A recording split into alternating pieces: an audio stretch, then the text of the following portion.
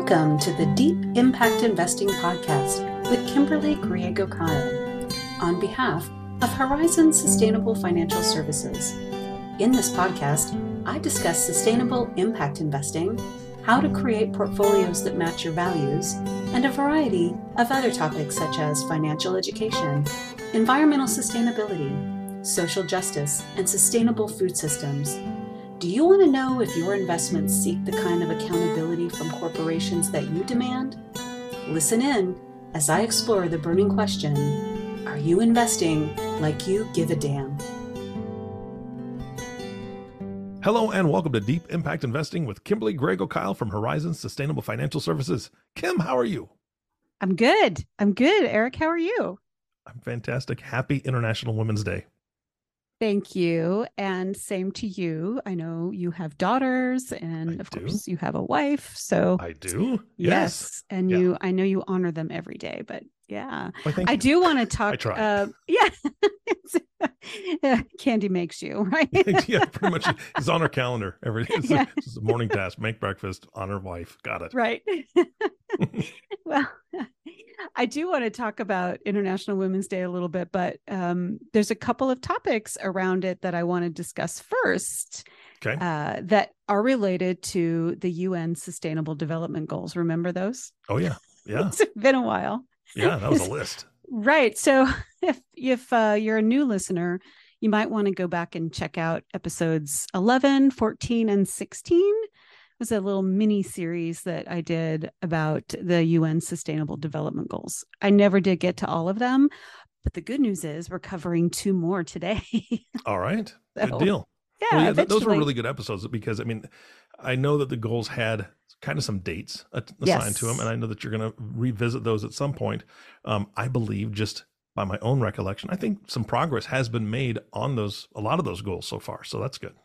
I believe that is absolutely true. And some of them are stalling a little bit, and we'll talk about that. And honestly, it has a lot to do with the pandemic and, that kind of put a hold on a lot of people's lives. But, So today I'm going to talk about goal number 1, which is no poverty. Lofty goal, right? Very lofty. Yeah. Very lofty. And number 8, which is decent work and economic growth. And those two definitely go together. Yeah, hand in hand for sure. Yeah. So do you remember the definition of the UN Sustainable Development Goals? You really put me here on the spot. No. I well, you don't, but you could read it in my notes, but if you don't remember off the top of your head, you could. Well, let's not do that. So let me just give you a quick definition. The Sustainable Development Goals, or SDGs, are defining the world that we want. That's right. And looking at how to get that. And when I say that, I mean really making sure that no person is left behind economically, in development sense, environmentally, all of those things. So the Sustainable Development Goals, SDGs, are a universal call to action for everyone. We want to end poverty. We want to protect the planet. We want to improve the lives of everyone around the globe. And as I mentioned, maybe I didn't mention, there are 17 of them. Yes. And so we're going to talk about 1 and 8. The idea behind some of these goals, or most of these goals, is to make a better world by 2030. And that was put out in 2015. So we're halfway there time-wise. And I'm curious, I'm assuming the UN who put these out is keeping some sort of tabulation to see if they've made progress at least 50% of the way. I'd like to see some information on that. So maybe I'll try to research that. Yeah, that'd be great. Yeah. All right. So goal number 1, again, it's a very lofty goal. It's to end poverty in all forms for everyone. And goal number 8, we want to talk about promoting a sustained, inclusive, and sustainable economic growth, which provides full and productive employment for everyone. it's interesting when I was looking at these, there's a lot of detail that goes into every single one of these. So I just pulled out a couple of points because I don't want to spend the entire episode today talking about the specific goals, but some notable points on goal number 1.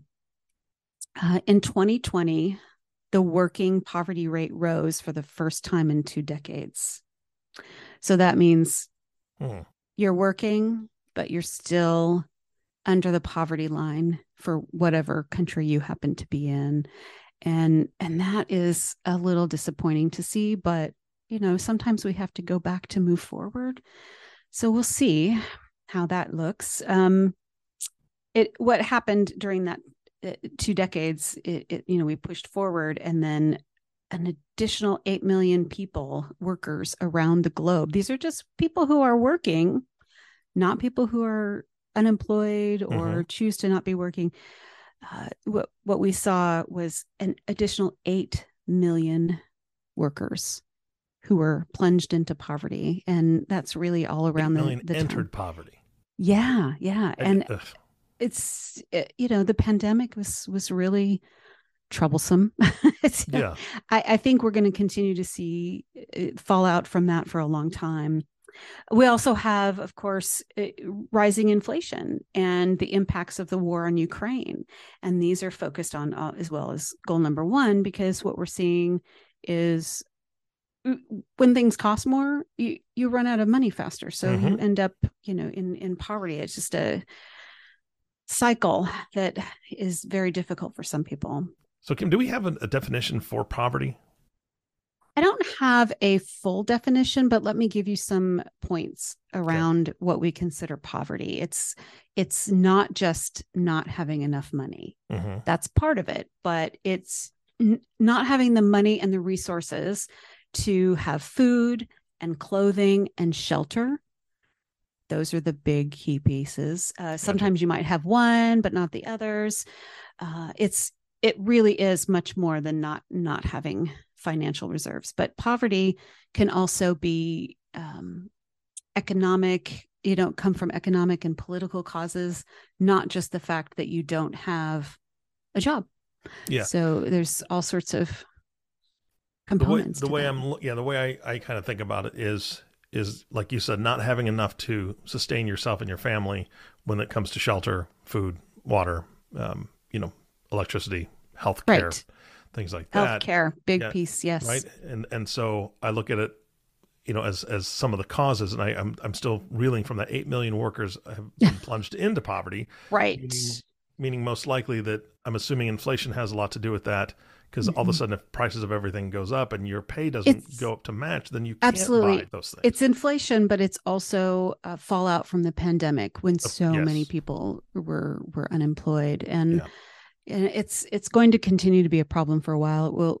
We'll always have some sort of poverty. I don't think we can completely get rid of it, although that is the goal of the UN is to erase poverty globally.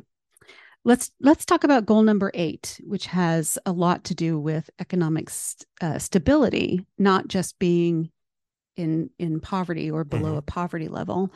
The global unemployment rate, as we were just talking about, really plunged in the last 3 years. And the expectation is that it will stay at pre-pandemic levels until at least 2023. So we're going to continue to see big numbers there throughout this year. Yeah. Here's something that's really important when we talk about economic stability and how our economy creates poverty and problems for us. 1 in 10 children are engaged in child labor worldwide. Now, we mentioned this a little bit on the last podcast because we were talking about the companies, which we won't name specifically, here in the United States. That we're using child labor. And we're talking about 160 million children. Yeah. I would challenge the listener at this point, because whenever I thought about child labor, it was kids in sweatshops overseas kids in rice paddies picking, doing things alongside maybe their parents or their family, right. Being forced to do that. Now I can't get the vision and that picture of that little kid cleaning the kill floors in beef factories in the United States. Right. I have a picture in my head, but I don't actually know what those floors look like, and I don't want to know. No, so and we need to speak up and do more about that. I have a couple other thoughts. Almost a third of the world's adults struggle to get by without the financial tools they need to escape poverty and improve their lives. Mm-hmm. So they just don't have the tools. It's not just about getting a better paying job or getting a job. There are some tools that we need. These are people who we would consider unbanked and underserved. So when I say unbanked, meaning they do not have access to a bank account for a variety of reasons. What we want to do is promote access and the usage of quality financial services, because this can help develop opportunities for these underserved groups, just simply having access to a bank. Again, I just mentioned a third of adults struggle around financial, not having the financial tools. So they don't even have basic financial services available to them. So these folks they don't have a savings account. They may not have insurance or health insurance. They don't have a way to make payments other than cash for the things that they might need. They're really losing out on a lot of opportunities that can improve their life. So what we have to do is look at how we can foster equitable growth in addition to just, moving the whole country or global systems forward. We really have to look at how we're doing this in an equitable fashion. When we talk about the SDG goal, like poverty, number one, and reduction, we're talking about, as you were asking about the definition, but we want to look at job creation and gender equality and food security. Those things are all part of what puts folks into poverty. Yeah. And so, let me just touch on that, because that I sold my house, and I moved into a house that I've had as a rental home for many, many years. And now I'm directly in the middle of downtown, in a much lower income area. And I've always known it. I've always seen it. And it's always kind of bothered me. But now it's really frustrating me, Kim, because every corner has either a payday loan store or a drive-through liquor store. And ooh, wow. Yeah. They still have those? They do. They do. Oh my gosh. And so it's incredibly frustrating, because I believe, and this is just my opinion, this is not Kim's opinion or anybody else associated with the podcast, I believe those are predatory. Very predatory, and people that don't have secure bank services and have the financial education or are being served by an advisor that can help them. Those are quick fixes for cash that they need right then, and they're being charged unbelievable amounts of money to get their own money. And so that takes money away from their food. Right. The regulations on those interest rates are state by state. So really? If the state doesn't have a regulation on a cap on that interest rate, it could literally end up being more than 100%. Oh, hundreds. But yeah. So these are predatory. It's not just your opinion. It's the opinion of the sustainable investment industry as well. Yeah. And we as a whole have been going after these predatory lending institutions. So that's definitely a problem. Yep. And then of course they're found in low income areas. And that's the whole point is that it's not helping them get out of their poverty at all. It's keeping them there. Absolutely. And so it's frustrating. Right. And that is definitely frustrating. And there's a lot of things like that are happening in our society, and unfortunately, we see that with microlending as well. And I'm going to talk about that in a couple minutes. But first of all, I want to talk about some ways we can improve the lives of those in poverty. All right. That's good. You told me last time I was too negative. No, see, now I'm being negative. I need you to pull me out of this. Right. So, so I want to make sure we go back to my my personal goal of always sharing some positive way to make change. One of the things we need to do is fix the access to the digital world that so many do not have. It leaves them without the ability to have financial access for some people. There's not a bank in every city around the world. So having some good digital and internet options is going to make a huge difference. So, there's I'm trying to remember which article this was from, but it stated that countries with higher internet connectivity tend to have lower gender gaps in account ownership. I think that's probably true for a lot of different reasons. Another way to improve the lives of those in poverty: focus on and maximize the inclusion of women in financial systems. Yeah. Across the world, right? Reduce the gap of financial account ownership, checking accounts, investment accounts between men and women. I think you could probably assume that fewer women have access to these.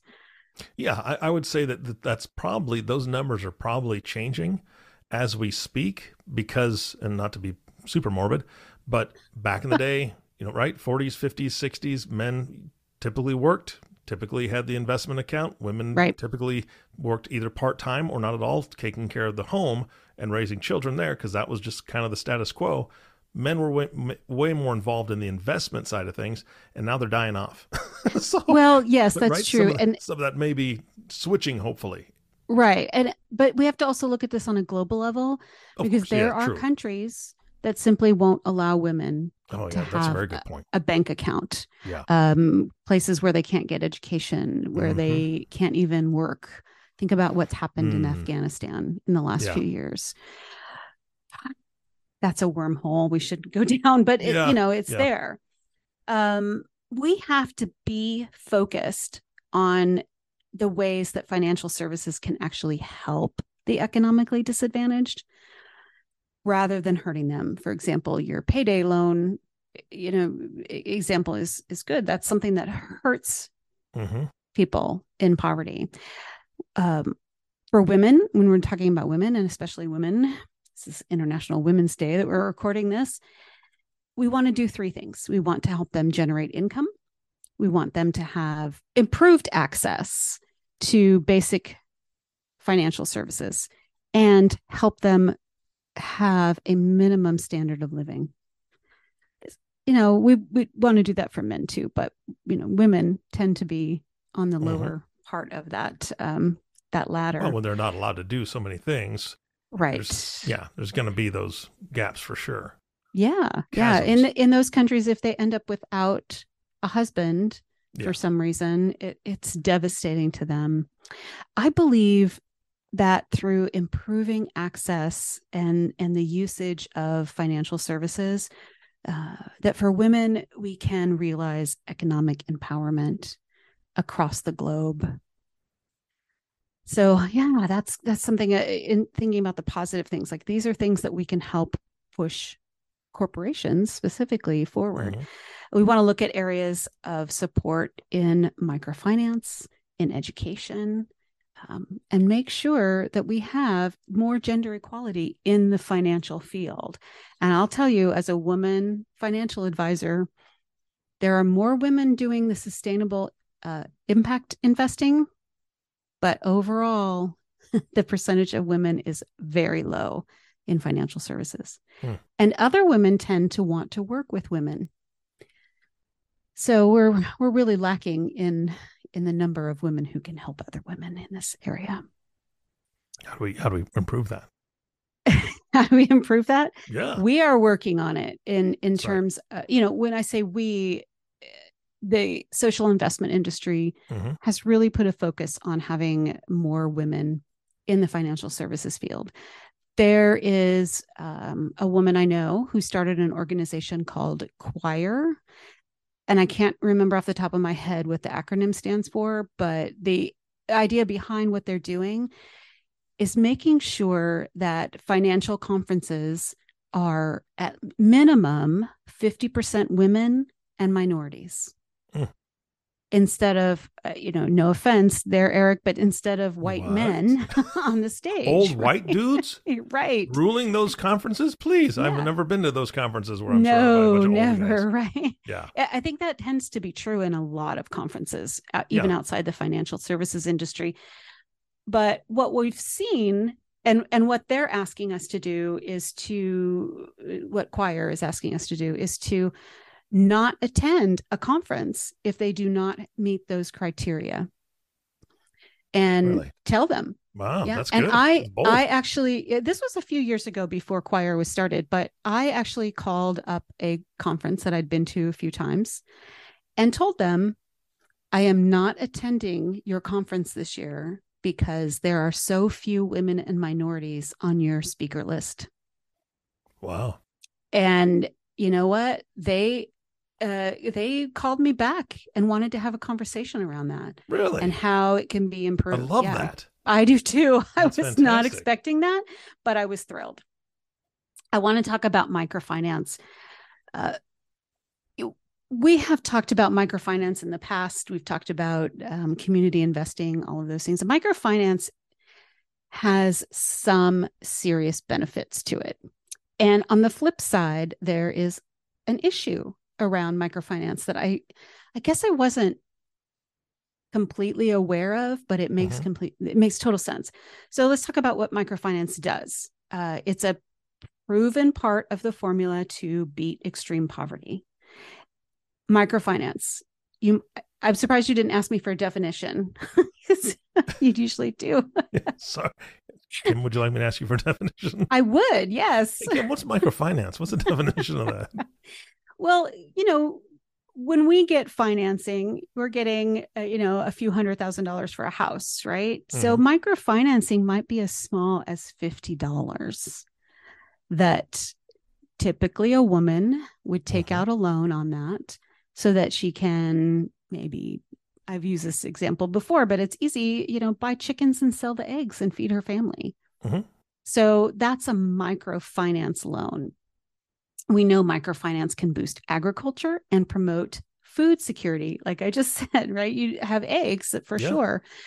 Microfinance offers access to healthcare where there are no other options.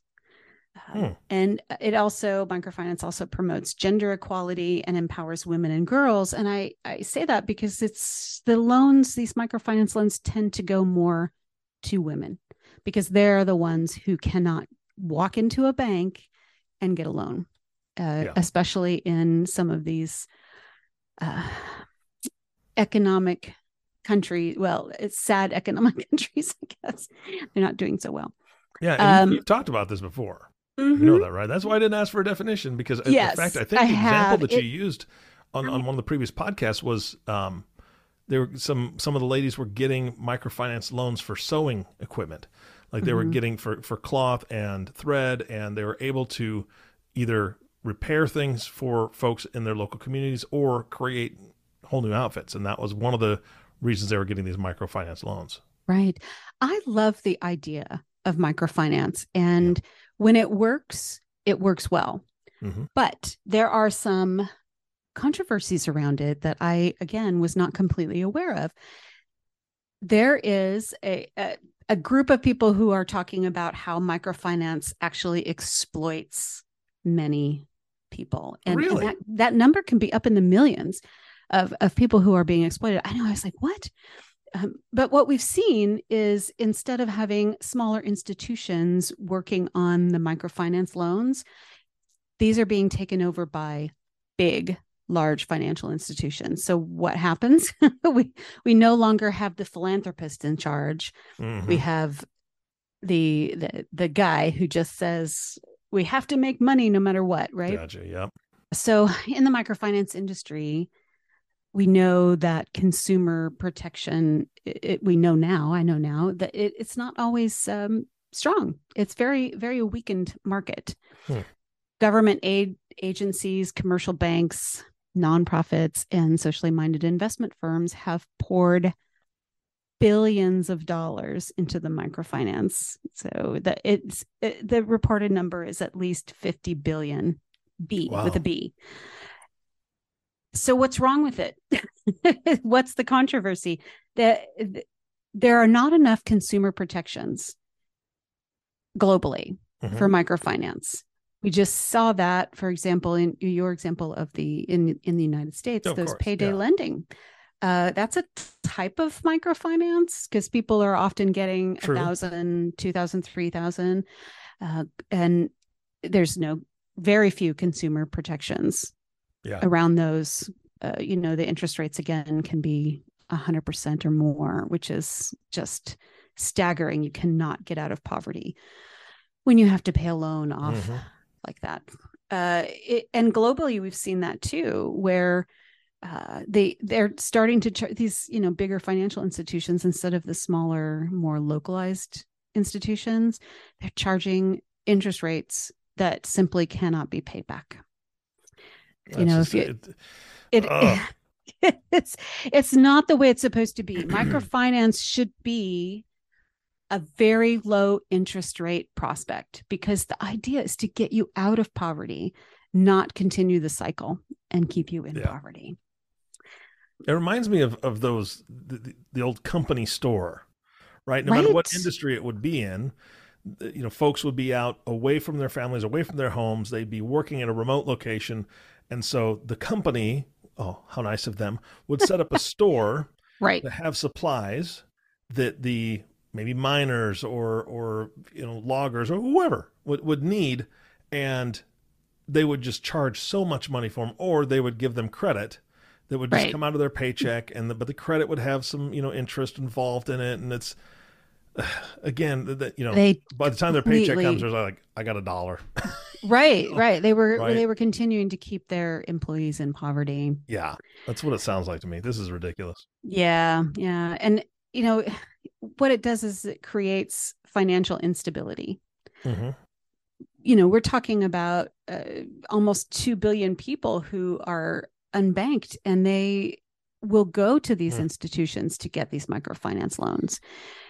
When they can't pay them back, it just creates more economic instability within their community and their country. It's just balloons from there. And inflation hasn't helped. It's made it worse for consumers, for these folks who can barely pay for their daily costs of living, their food, their shelter, medicine, all of that. What we're talking about is, just a worsening of the poverty situation. Yeah. So before we move on to my little celebration of International Women's Day, or International Day of the Women, woman, however you want to put that, I want to talk about an article I saw in the New York Times recently. All right. And this was something, again, completely unaware of, which is why I want to share it with listeners. Remember those, credit card perks, you get cash back, 1 or 2% cash back. You build up points so you can get discounts on airfares, rental cars, book 10 hotel rooms and get one for free, that kind of thing, all related to credit cards. Yeah. Oh, that sounds great, right? Well, Unless. So here's what's happening. Poorer consumers are footing the bill for your free car rental. Okay.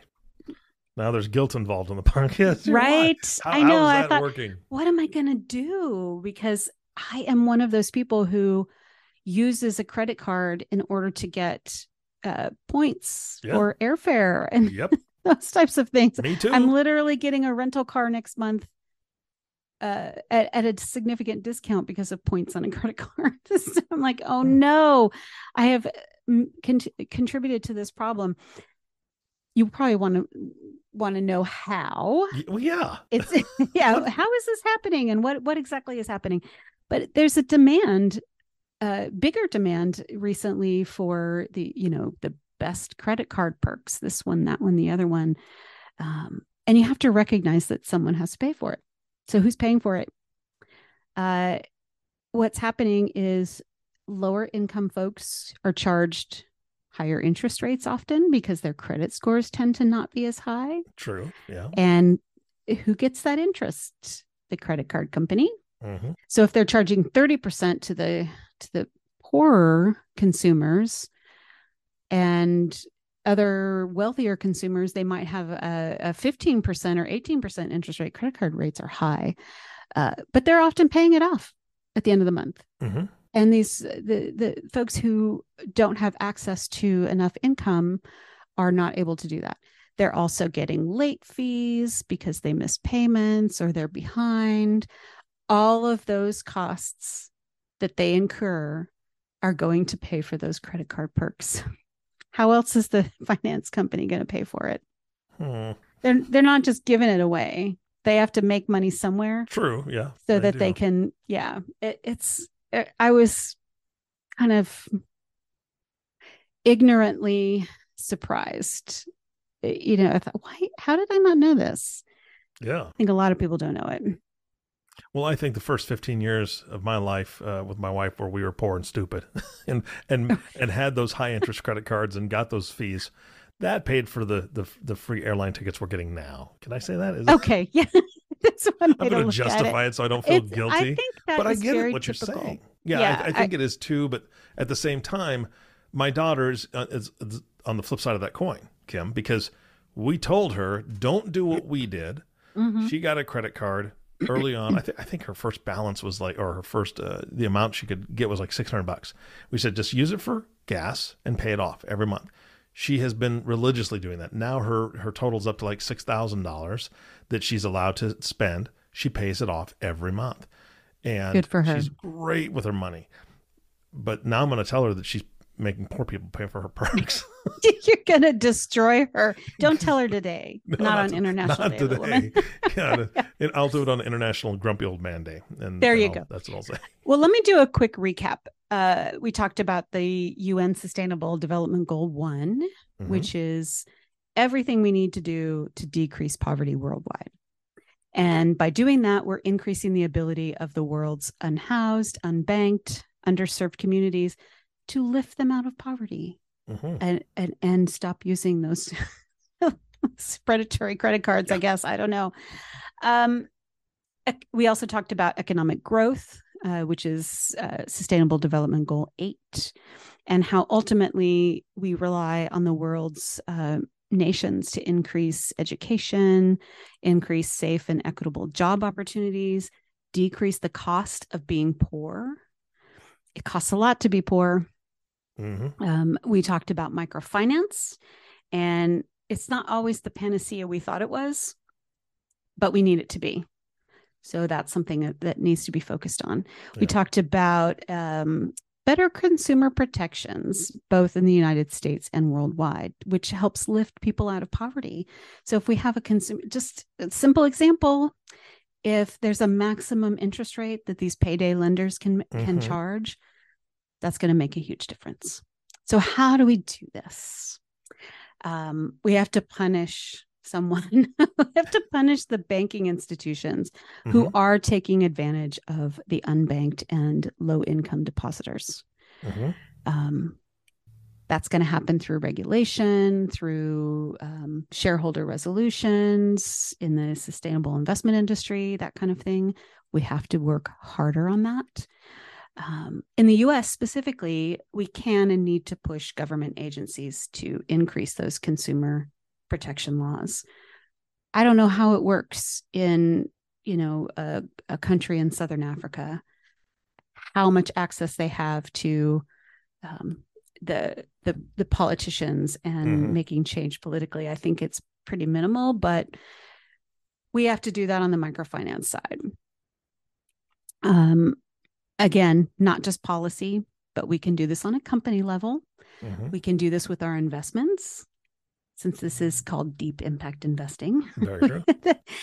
How do we do it? We want to look and see what companies we own. We want to see what they're doing. Or you want to have an advisor who's doing that for you, because mm-hmm. maybe you don't have time to do that all day long. So if you need an advisor, or you want to look at your portfolio from a different perspective, please call Johan Clausen at Horizons Sustainable Financial Services, because he's there for you He's gonna help you. Yeah. And Johan's great. Johan's awesome. I miss seeing him every day, but in reality, more people need to be looking at the companies that they're holding and holding those companies accountable by voting their proxies when resolutions are being filed. But you can reach Johan. Let me give you the number: 505-982-9661, or you can email info@horizonssfs.com. So before we close, I just want to I want to recognize again that it is International Day of the Woman. I like that better than. Yeah, I like that better too. Happy Women's Day, right? We want to highlight both the successes and the struggles that we all go through, that women around the world go through. I was just thinking about that. I'm like, why aren't we doing that every day? I need to do it more often. True. So I'm going to give a shout out to some spectacular women that I know. Women in government. I used to live in New Mexico, so the governor of New Mexico, Michelle Lujan Grisham, amazing woman. Shout out to her and all the work she's doing. Our friend Melanie Stansbury, who is a U.S. congressional representative in New Mexico. I haven't met too many politicians here in Oregon yet, but I'll get there. Women. I think everyone needs to think about this. Women already in their lives, they're with their mothers, their sisters, their spouses, their children, all of those women that we often don't think of. Give them a shout out. Women in business that I know. I know a number of women who have small businesses. Mia, Ani, Lori, Danielle. So just some of the people who I know. The amazing women I know in finance, in the financial industry: Kristen, Lisa, entirely too many people to name in that category.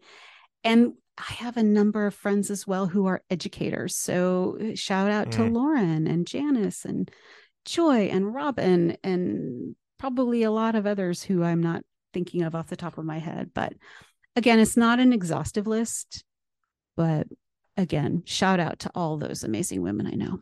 And you're all amazing. All of you. And Rose. And Rose. Spouses. I said spouse. Yes. I'm going to put a shout out because I know that you are passionate about all these things that you do. And she is right there with you. She's along for the ride, and I'm sure she's very supportive. So shout out to you, Rose. Yes, she's incredibly supportive of everything I've done since she and I have been together, which is, 18 plus years. Nice. Been very supportive. Yeah. That's fantastic. Well, then I'm going to give a shout out to Kim. You're amazing. Thank you for all that you do. I mean, this truly is your passion. Yeah. And if somebody hasn't realized that by now, you just haven't heard enough podcasts. Go back and listen to more because you'll figure that out very quickly. So yeah, sometimes I get, on my soapbox a little too much, but somebody's got to do it. That's right. Somebody's got to do it. And it should be a woman. I'm telling you right now. It is. All right. Kim, thank you so much. This has been fun. Thanks, Eric. I enjoy having these conversations with you and talking about women with you. Me too. And of course, our last thank you goes to you, the listening audience. Thank you so much for tuning in and listening to the Deep Impact Investing Podcast with Kimberly Griego-Kyle. If you have not subscribed to the podcast yet, please click the subscribe now button below. This way, when Kim comes out with a new podcast, it'll show up directly on your listening device. When we humbly ask that you share this podcast, rate it, and leave a review, as this actually does help others find the show. Again, thank you so much for listening today. For everyone at Horizon Sustainable Financial Services, this is Eric Johnson reminding you to live your best day every day. And we'll see you next time. Thank you for listening to Deep Impact Investing with Kimberly Griego-Kyle, the sustainable, responsible impact investing podcast, reminding you that it's time to invest like you give a damn. If you have questions about this podcast or topics you'd like to hear addressed on an upcoming podcast, please email me at kim@griego-kyle.com. That's GRIEGO-KIEL.com. Or give Horizons a call at 505-982-9661 and be sure to ask for Johan Clausen. Don't forget to click the subscribe button to be notified when new episodes become available. and to share this podcast with colleagues, friends, and family. The companies I may speak about during the podcast are not recommendations for investment. Only you and your financial advisor can determine what the right investments are for you. Kimberly Griego-Kyle produces this podcast on behalf of Horizon Sustainable Financial Services. Horizon Sustainable Financial Services, Inc. is a registered investment advisor registered with the SEC. Horizon Sustainable Financial Services, Inc. and its financial professionals do not render tax or legal advice. The information covered and posted represents the views and opinions of the host and/or guests and does not necessarily represent the views and opinions of Horizon Sustainable Financial Services, Inc. This content has been made available for informational and educational purposes only. This content is not intended to be a substitute for professional investing advice. Always seek the advice of your financial advisor or other qualified financial service providers with any questions you may have regarding your investment planning. None of this content may be used or duplicated without the express written agreement of the podcast host.